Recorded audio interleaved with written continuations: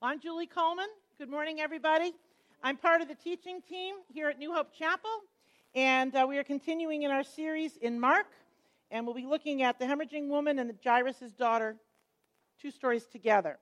So in order to open our session, to get you thinking a little bit, I have a short little movie clip that we're going to play for you about a guy. His name is Albert. He's played by Kevin James. He's a guy who dearly wants to date his beautiful client of his. So he calls upon this professional matchmaker named Hitch, played by Will Smith, who just before meeting Albert for the first time is secretly observing him from a distance.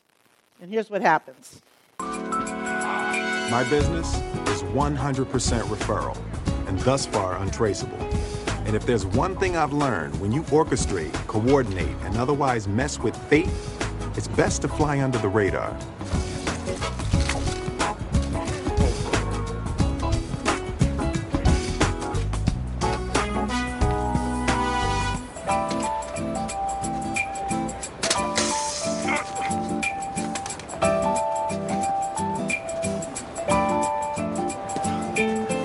He's pretty hopeless, right? You wonder how he's going to get the girl, but rest assured he does at the end. Spoiler alert. But it's funny on screen when somebody's hopeless. Not so funny in real life. Hopelessness is a terrible thing. I don't know if you've ever been there. I have. We've probably all felt it one time or another. Maybe it's financial stress that you can't see your way out of. It might be a child that challenges you at every turn. It seems like he's out to destroy himself. You know, Steve and I raised 4 children, and we used to lay in bed at night when they were all in middle school and say, there's 4 of them. Surely one of them will turn out all right. Very challenging. Maybe your hopelessness is due to a failure at work. Maybe you got fired, or maybe something you did tarnished your reputation at work, or you robbed you of your confidence. Or here's a big one, failed relationship. You know, left you hurting to the point of despair, wondering if anybody would ever love you again. Well, today we're going to continue in Mark, and we're going to be looking, we call the series The Big Reveal, because Mark is showing the world, this is the first gospel written, the first written proclamation of the life of Jesus Christ. And we're going to look at 2 stories that Mark intertwines in chapter 5 today, and we're going to see 2 situations of utter hopelessness. And then find hope for the times when all seems lost. So let's go ahead and read Mark. It's a little bit long, but it'll go fast. When Jesus had crossed over again in the boat to the other side, a large crowd gathered around him, and so he stayed by the seashore. One of the synagogue officials, named Jairus, came up, and on seeing him, fell at his feet and implored him earnestly, saying, "My little daughter is at the point of death. Please come and lay your hands on her so that she will get well and live." And he went off with him, and a large crowd was following him and pressing in on him. A woman who had a hemorrhage for 12 years and had endured much at the hands of many physicians and had spent all that she had and was not helped at all, but rather had actually grown worse. After hearing about Jesus, she came up in the crowd behind him and touched his cloak. For she thought, if I can just touch his garments, I will get well. Immediately, the flow of her blood was dried up, and she felt in her body that she was healed of her affliction. Immediately, Jesus, perceiving him in himself that the power proceeding from him had gone forth, turned around the crowd and said, "Who touched my garments?" And his disciples said to him, "You see the crowd pressing on you, and you say, 'Who touched me?'" And he looked around to see the woman who had done this. But the woman, fearing and trembling, aware of what had happened to her, came and fell down before him and told him the whole truth. And he said to her, "Daughter, your faith has made you well. Go in peace and be healed of your affliction." While he was still speaking, they came to him from the house of the synagogue official, saying, "Your daughter has died. Why trouble the teacher anymore?"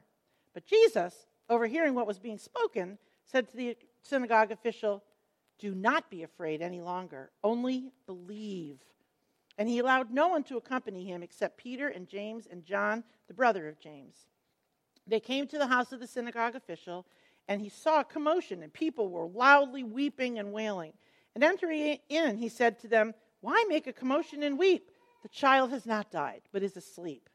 They began laughing at him. But putting them out, he took along the child's father and mother and his own companions and entered the room where the child was. Taking the child by the hand, he said, "Talitha, come," which translated means, "Little girl, I say to you, get up." Immediately, the girl got up and began to walk, for she was 12 years old.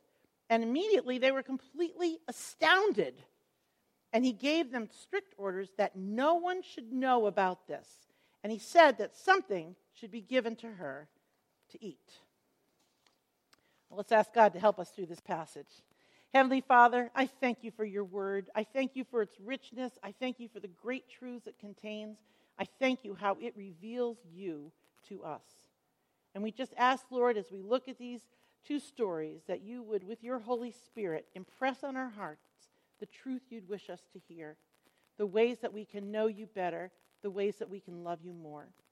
In Jesus' name we pray. Amen. Well, I'm hoping now that you'll remember something I taught way back in March, probably a big order, but we looked at a literary technique that Mark uses quite frequently in his book. It's called sandwiching. Remember that? So it starts with one account, A, then it gets interrupted by account B, and then finishes with finishing up account A. So it's the sandwich effect. And usually the middle part kind of informs how we're supposed to view the whole thing. So it's kind of like the gem in the center that we're supposed to really look at. So we saw it in chapter 3 when Jesus' family appeared on the scene. Then he goes to a scene with the Pharisees, and they're accusing him of being from Satan. And then it goes back to his family again, A, B, A. And we saw it again in chapter 4 when Jesus told the parable of the sower. A was the parable, B was the quote from Isaiah, and C was the meaning of the parable. A, B, A. So we have two stories here then. A is Jairus and his daughter, and B is the interruption of the woman with the hemorrhage, and then we go back to A, continuing, concluding with Jairus' daughter.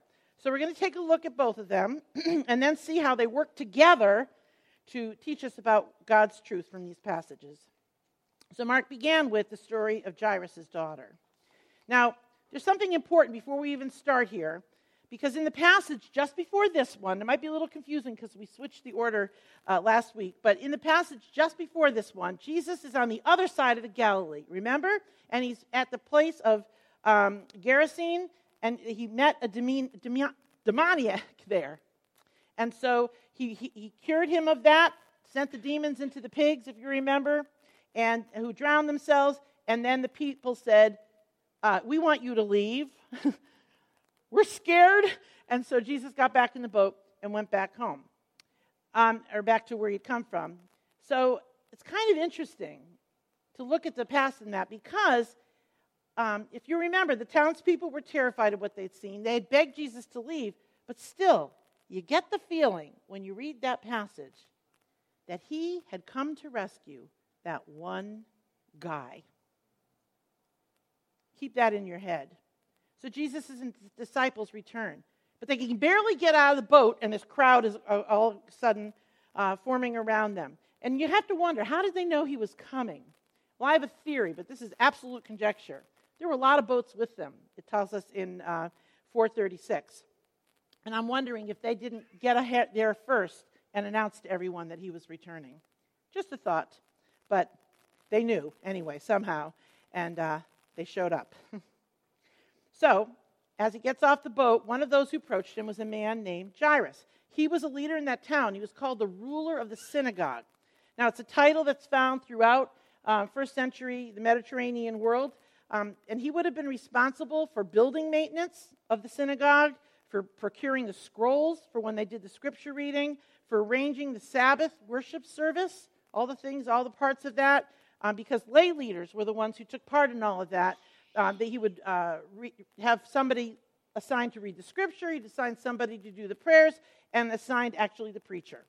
So all of those things were up to him. He was pretty much running the program. And his daughter was very ill.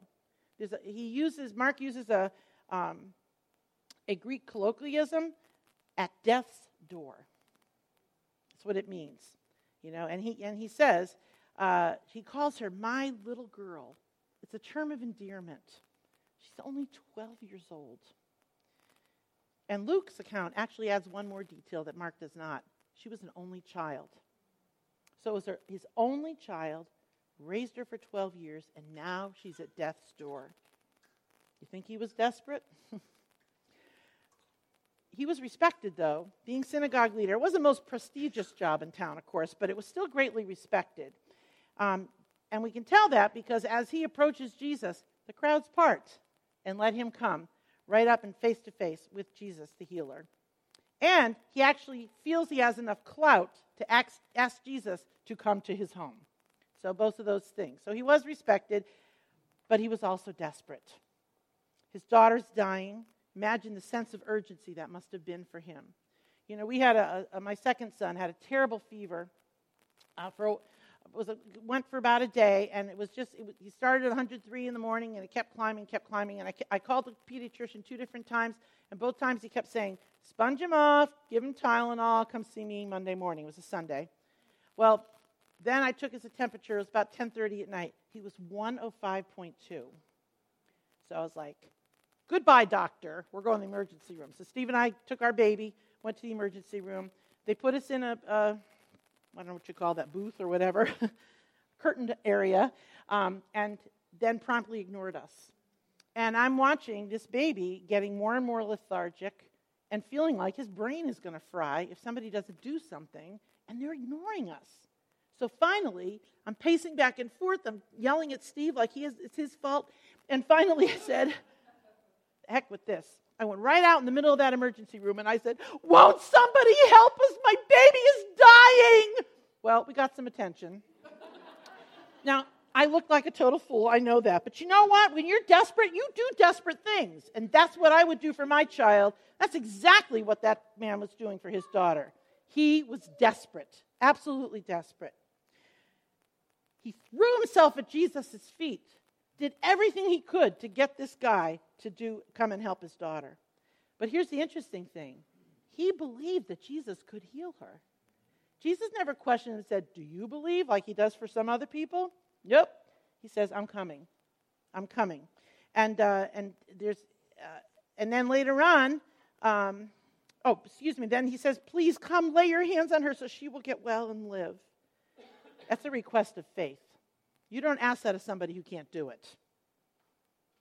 But they didn't get far as they walked down the path toward his house when they got interrupted. A woman with a hemorrhage. It's interrupting. You can imagine how hard it was for Jairus, who's thinking, okay, good, we're going. And then having this woman stop and everybody, this big commotion, Jesus turning around, looking at the crowd, and he's like, my daughter, right? So he's on pins and needles, probably wringing his hands, watching this thing take place. But this was another desperate woman. This was a woman who'd been hemorrhaging for 12 years. It was a gynecological problem, but 12 years is a long time. If you lost that much blood, you would become anemic and could barely function. I had a friend who had that problem when I was teaching, and she was a teacher, and she told me that at some point she would come down to the teacher's lounge and lay down between classes. She was so exhausted, sitting up was a problem for her. And she told me one time when she's laying on the couch, and I was asking how she's doing, she said, I can't even lift up a piece of chalk. It's painful. I'm so exhausted. Well, that woman felt like that for 12 years. Imagine that. She would have had muscle cramping due to the lack of oxygen going to her muscles and organs. She would have had dizziness, fainting, fatigue, and any kind of physical exertion that she did, like, walking out of the house, might have resulted in shortness of breath, rapid heartbeat, even chest pain. It would have been debilitating. And for years, she had gone to every doctor available. She was out of resources, looking for a cure. They had prescribed things, these expert doctors, like carry around an ostrich egg wrapped in a linen cloth, or carry around the dung of a white female donkey. Not sure they still use those cures today. And they were ridiculously expensive because of the exotic things that they required for their treatment. And now she was out of money and she was out of ideas. Mark uses a word called mastix. It's a graphic Greek expression meaning whipped, scourged, or tormented. That was her condition. And she had no status. Unlike Jairus, this whole thing had interrupted not only her social but her spiritual life. Because you see, in Mosaic law, the people were warned, if someone touches human uncleanliness, he will be guilty. Her ailment made her unclean, perpetually unclean. She couldn't get rid of that. And contact with her would have made other people unclean as well. So those who knew about her ailment would likely have been avoiding her. No hugs. Nobody touched her. Nothing could be received or given to family or friends. And because she was unclean, she was actually banned from the synagogue. So I wonder, all that sad rejection, did she even think that God himself was rejecting her? She was an outcast. You'll notice that no crowd was parting for her. She had to eke her way in there and stick her hand out to somehow touch Jesus. Why? Why did she do that? Well, she believed that Jesus could heal her. Again, faith. There were some quasi-magical notions going on at that time in the first century that anything worn by somebody that had special powers, those powers would be transferred to you by their clothing. And she was desperate. Every other cure had failed her. And she knew that this was her only hope. And it was worth the shame and the fear to do it. So she manages to reach out and touch one of the tassels that are hanging off the corners of his prayer shawl. And what happened? Healed immediately. It says she felt it right away. Right away. I wouldn't be surprised that she actually felt power course through her. And so she stands there, stunned at what just happened. You know, we pray for healing all the time, and then we can hardly believe when God answers. I hope you don't mind me telling this story, Melanie, but we experienced a healing not too long ago. We were at a Christian Writers Conference, and she was having terrible pain with her back. She'd injured it right before we left, and she was a trooper, hanging in there, sleeping on bad beds and sitting through class after class in agony. And finally, Wednesday night, she said, Mom, can we just leave a little early? It was going to be over at noon the next day. She said, I can't sleep one more night on this mattress. And I said, yes. Poor girl, yes. So we had our dinner, and we were about to leave, and I saw someone I knew very well, and I wanted to just run over and say goodbye to her. I explained. I said, you won't see us anymore. We're going to sneak out here a little early. And she said, why? And I said, well, Melanie has some back problems. She said, oh, do you want me to pray for Melanie? I said, yes, thank you. She goes, well, where is she? I was like, oh, now? Like... Okay, so we went and got Melanie, and another woman came along that we knew, and we all sat in this little cluster of 4 people, and they started to pray. And they asked Melanie, what's going on in your life? So Melanie gave a brief history of the drama that's happened over the past couple of years, and she said, and where is it on your back that you hurt? And she told her, and so Linda, my friend, put her hand on Melanie's back, and she started to pray. Now, at this point, I knew nothing that was happening inside of Melanie. I just knew what the circumstances were, and I was pretty worried because what was going to happen when her back wasn't healed? And I just didn't want to discourage these sweet women for praying, but God doesn't do that. And so I thought, what am I going to do? And so I'm trying to figure it out. I'm trying to send mental signals to Melanie. Fake it! But anyway, she finished praying, and she said to Melanie, how's your back feel? And Melanie said, good. And I'm thinking, oh, good girl. Keep faking it. We'll be in the car in 10 minutes. And she said, well, what can you do that you haven't done before? And Melanie stood up, reached down and touched her toes, reached up. She said, oh, my goodness. And she looked straight at me and said, I'm healed. And I thought, what? Really? It really happened. She felt it too. That thing rushing through her when it happened. And the whole rest of the way home, we kept saying, did that really happen? It was just so phenomenal that it did. She'd been bent over in pain. She couldn't even lift a leg. And now she was walking crooked the entire conference, and now she was healed. The woman was stunned like that too, the hemorrhaging woman. She felt it go through her. She realized she'd been cured, and she watched Jesus retreat. She couldn't even move. Then Jesus stops. He had felt that power leaving him. And he asked the crowd, "Who touched me?" And now the disciples are probably rolling their eyes. "Who touched you? There's this throng of people. Who didn't touch you, Jesus?" But Jesus keeps looking. And so he keeps looking for who she is. With that brief touch, not even his body, but just touching his clothing, merely brushing that tassel, she was healed. But now that Jesus is looking at her, she's scared to come forward. And you know why? She was unclean. And she touched him, which would make him unclean. And she was very concerned about that. But you know what, Jesus? Not worried at all. Not one bit. He tells her, "Daughter, your faith has made you well. Go in peace and be healed of your affliction." That healing was complete and it was immediate.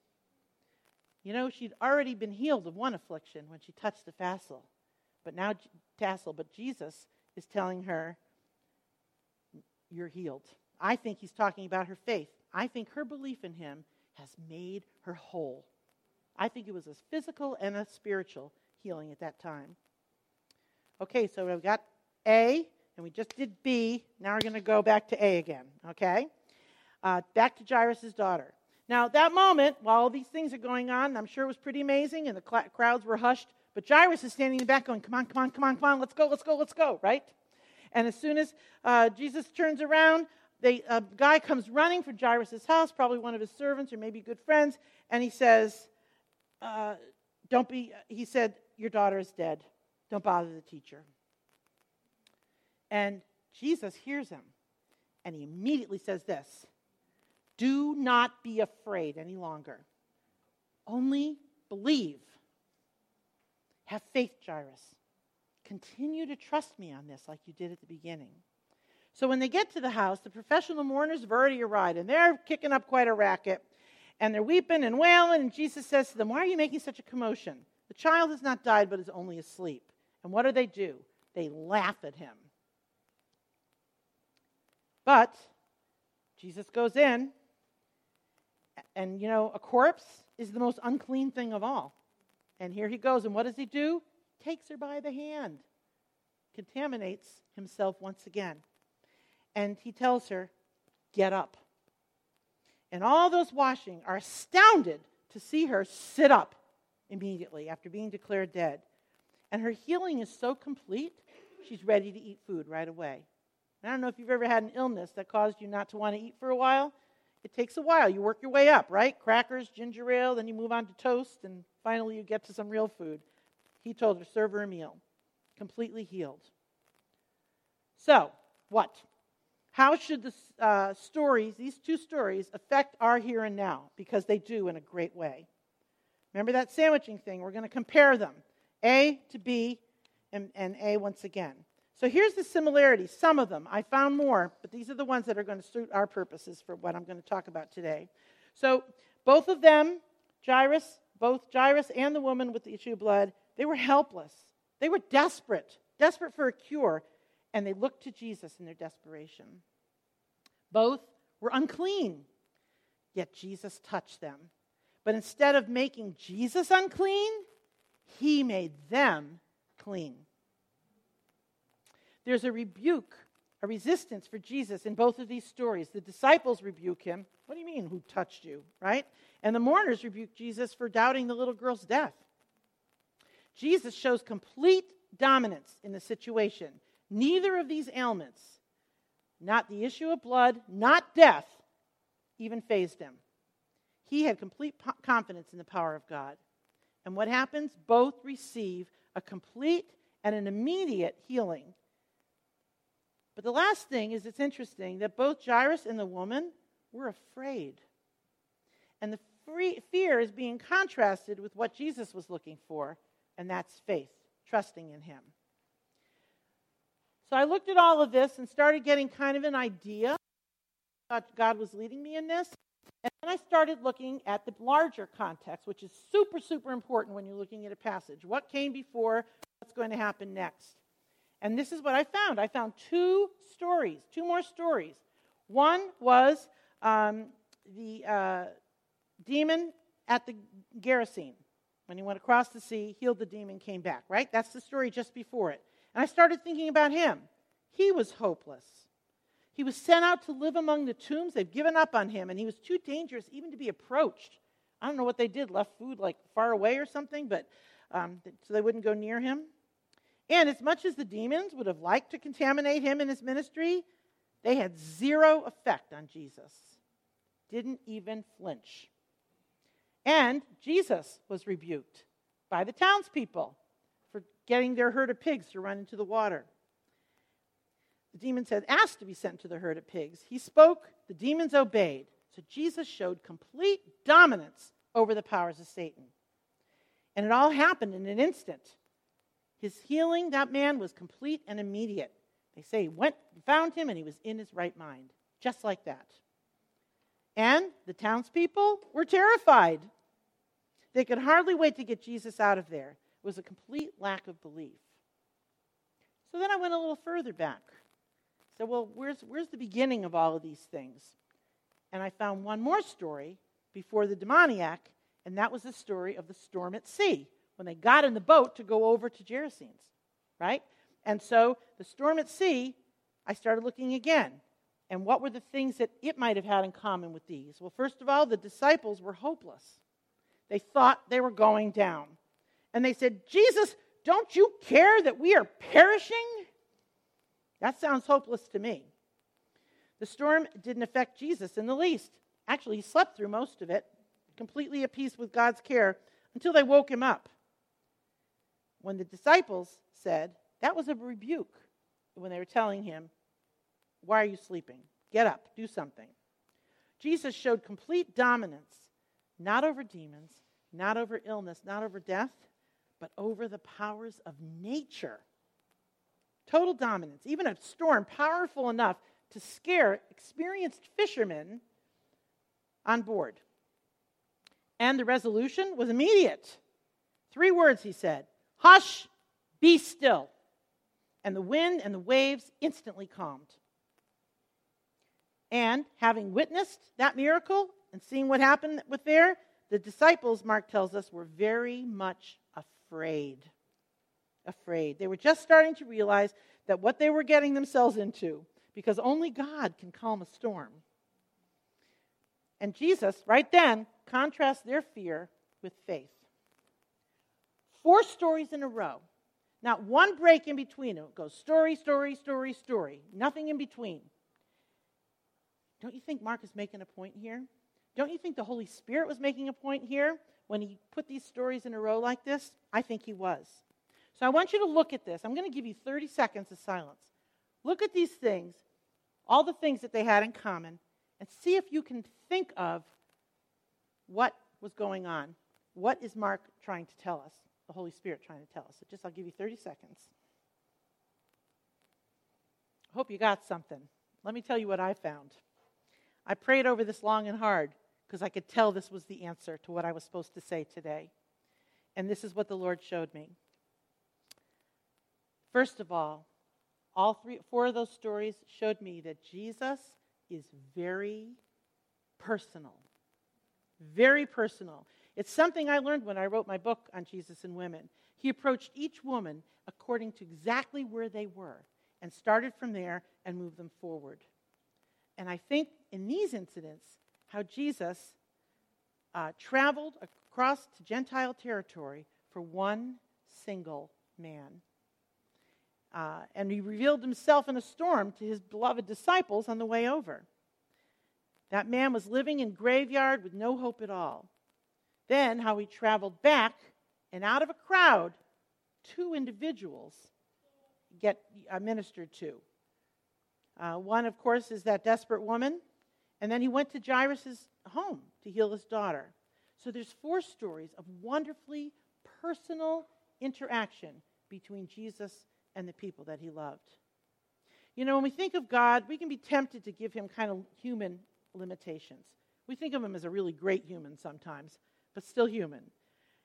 Sometimes I wonder if he's not like a big CEO in heaven, busy answering phones and emails, trying to keep up with all the problems in the world. But in reality, he's something different. He's more like my friend Joanne Wenger. Some of you may know her. We worked together at Annapolis Area Christian School on the variety show for many years, which had tons of little kids in it, which was one of the reasons I was there to help her, survive that. And after every rehearsal, the little kids would line up, 10, 20 kids in line. Everybody wanted to ask Joanne a question. Now I'm walking through the line saying, hey, can I help you? No, I have to talk to Mrs. Wenger. And they wouldn't talk to me. They wanted Joanne. So we let it happen. And let me tell you what I saw in Joanne, which just absolutely, I'll never forget it. She would get down on one knee or squat down, and she'd look that child right in the eyes, right on their level. And she said, how can I help you? And they would tell her their issue, like, what time does rehearsal start tomorrow? Like, I couldn't have answered that. But she was zeroed in on those kids. Oh, be here at 3:30 after church. Okay. And in doing that, she gave them such significance because she had been willing to do that for them. She looked them in the eye. She listened carefully to their concern. She'd always answer in kindness and patience. With all the commotion going on in the room around us, and believe me, there was plenty. We had like 70 kids in the show, and they were all loud. But she focused on those kids like there was nobody else in the room. God is that kind of personal. He works with us on an individual basis, even while he's holding the universe together. And I got one more takeaway after my study this week. He is a God of hopeless causes. A God of hopeless causes. When all our resources are depleted, all other avenues are exhausted, with a word or a touch, he can resolve an issue in a moment. There's nothing he can't do. We may be afraid or hopeless, but he is not. So, we need, like the two protagonists in today's passage, to throw ourselves at him in desperation, admitting our helplessness. Ask him to work on our behalf or the behalf of others that you're concerned about. In doing so, we tap into an unbelievable power, the same power that calmed a sea, that rescued a demoniac, that healed a woman with a terrible infirmity and raised a little girl from the dead. That's the power we're talking about. That's what he can do. And what does he want from us out of all of that? His desire is for us to trust him, to believe, to have faith in who he is and in his amazing power as the Son of God. Well, we started with the movie clip, and in conclusion, I want to end with one. This one's more serious. But I want to tell you about a man who was rescued from hopelessness by Jesus Christ. He was born in Puerto Rico to parents who were Satan worshipers. His father was a satanic priest. His mother was a witch. He was abused in terrible ways in his childhood. But the worst of all was the one day that he recalls that his mother, while possessed by a demon, he said her eyes were orange, and he knew she wasn't herself. She screamed at him, and this is what she said to this 9-year-old little boy. "You are not my son. I never loved you. I curse the day I brought you into this world." And she shoved that little boy out of the house. And he cried, and he cried. He actually tried to commit suicide, but his brother saw him and stopped. But at that moment, he swore he would never cry again. He ended up living in New York City because he was such a troubled youth, no surprise there. But he went to an older brother who was living in New York City and started running the streets with gangs. Eventually, he became the leader of the worst gang in New York. He was about as hopeless as you can imagine. His name was Nicky Cruz, by the way. So let's run that clip now. I was raised in a very abusive family that was very deeply involved in witchcraft. I became to hate my parents. I ran away. And because I was in trouble in Puerto Rico, it was very easy to come to New York. I was 15 years old, and that's when I began to roaming the street, and I began to go wild in the street. And that's when I met the Mammoths, the gang, and I became one of the leaders. And we fought all the gangs. We fought the police. There was shower of bullets going from everywhere. I was close to death many times over, in and out of jail. New York City was a jungle, and the law of the jungle, you behave like an animal. And that's what I became. And I became very vicious and one of the most notorious, the most fearful gangs in New York City. In the front of my gang, I was immortal, the strong leader. But when I was alone, I was the most lonesome person that you ever met. The preacher by the name of Dave Wilkerson challenged the gangs in New York City. We never heard somebody talking loud about God like this. The closest that I went to church, it was when I used to pass by, and then I used to spit. I didn't believe in nothing. I started screaming, cursing, and say, "Shut up, there's no God. You crazy. If you mention God again, you are dead, man." And that's when Wilkerson told me, "Nicky, Jesus loves you." For 2 weeks, I was so miserable, trying to shake those words, "Jesus loves you." I mean, in every place, getting stoned, getting high, stealing, cheating, mugging people. Jesus love you, Jesus love you. 2 weeks later, I went to heal this guy because my friend took me Israel.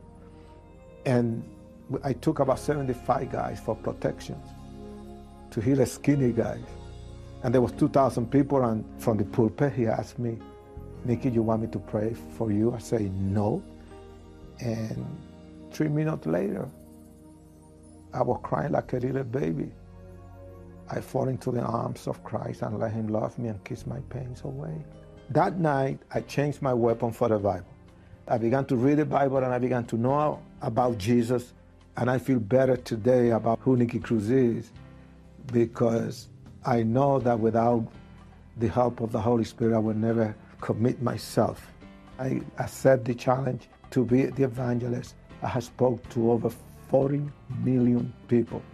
And my message there is that if Jesus changed Nicky Cruz, he can change you. Awesome story. It's in the Cross and the Switchblade, which was a book that came out in the early 70s. He has a full testimony online, which is just crazy amazing, really great. But when Jesus spoke into Nicky's life that day, everything changed. Because he's the God of hopeless causes. With a word, with a touch, he brings complete healing and change. And all he wants from us is our trust. Ephesians tells us that the power that works in us is the same power that resurrected Jesus from the dead. He can take your dead circumstances and bring life to the hopeless. So, I leave you with one question. Are you willing to trust him for what makes you hopeless? Let's pray. God, I thank you that you are the God of the hopeless, that nothing is beyond you in your healing powers and how you can bring life into death. Help us, God, to trust in you for all of those things that just seem like there's just no good answer.